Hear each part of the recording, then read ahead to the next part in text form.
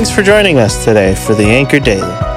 We are reading through the books of Acts, learning about the early church and the unstoppable power of the gospel. Listen close as we dive deep into Luke's and Paul's accounts.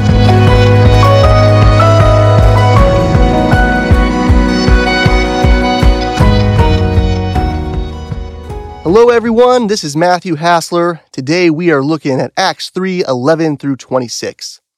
In our last podcast, we were in the first half of chapter 3. There, we were invited to picture this incredible moment where Peter and John see a man who is paralyzed and they heal him. This healing is undeniable proof that God is working through them and affirming their message. A crowd gathers at the sight of this awesome miracle, and in our passage today, we see Peter seizing the moment to share the gospel with the crowd. Let's go ahead and read the text. It's a little bit lengthy, so I'll stop at verse 21. While he was holding on to Peter and John, all the people, utterly astonished, ran toward them in what is called Solomon's colonnade. When Peter saw this, he addressed the people. "Fellow Israelites, why are you amazed at this? Why do you stare at us as though we had made him walk by our own power or godliness? The God of Abraham, Isaac, and Jacob, the God of our ancestors, has glorified his servant Jesus, whom you handed over and denied before Pilate, though he had decided to release him. You denied the holy and righteous one and asked to have a murderer released to you. You killed the source of life, whom God raised from the dead. We are witnesses of this. By faith in his name has made this man strong, whom you see and know. So the faith that comes through Jesus has given him this perfect health in front of all of you. And now, brothers and sisters, I know that you acted in ignorance, just as your leaders also did. In this way, God fulfilled what he had predicted through all the prophets, that his Messiah would suffer. Therefore, repent and turn back, so that your sins may be wiped out. The seasons of refreshing may come from the presence of the Lord, and that he may send Jesus, who has been anointed for you as the Messiah. Heaven must receive him until the time of the restoration of all things, which God spoke about through his holy prophets from the beginning." All right, there is so much we could unpack in this rich text, but for now, let's just focus on the gospel message that Peter preaches. The first part of the gospel that Peter establishes is actually some bad news. That bad news is that they are sinners who need to repent.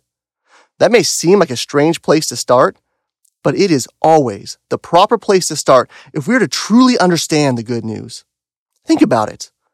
How can there be good news if there is no bad news first? How can we receive mercy if we do not know that we need it or why we need it? How can we be forgiven if we never know that we did something wrong?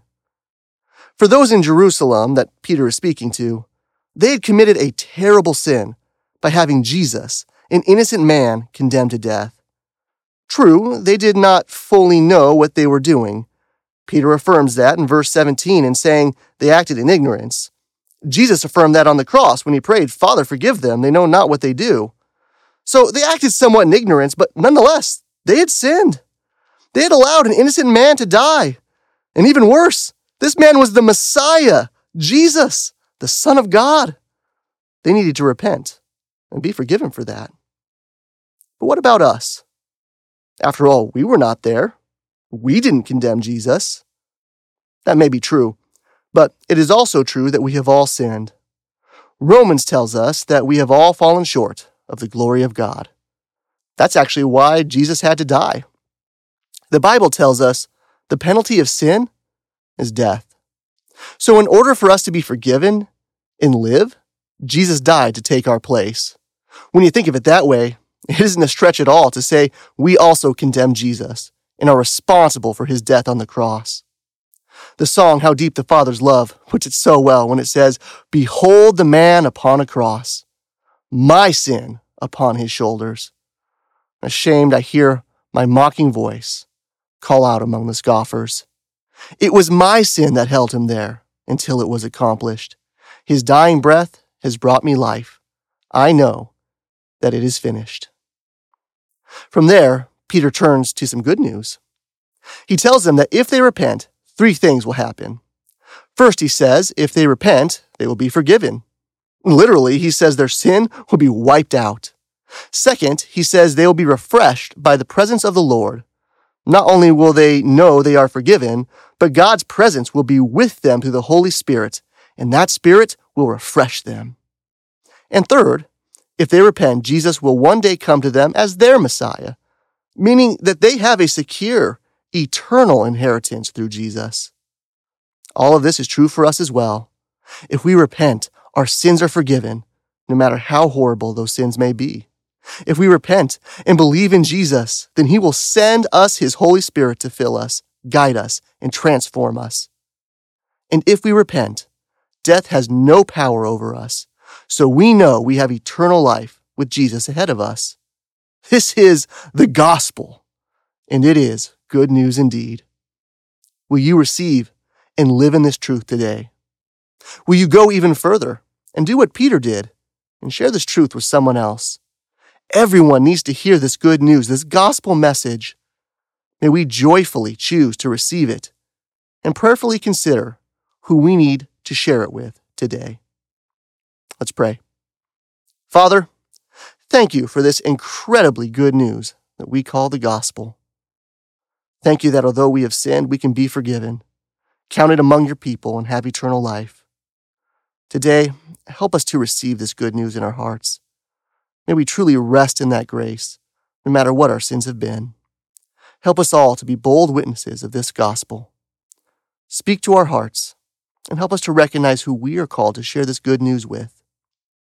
May we not see this as a burden, but as a blessing to share. Amen.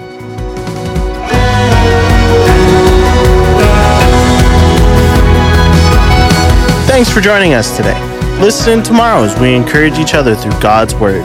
If you haven't already subscribed, please do so because we would love to continue to grow with you. We'd also like a chance to connect further with you.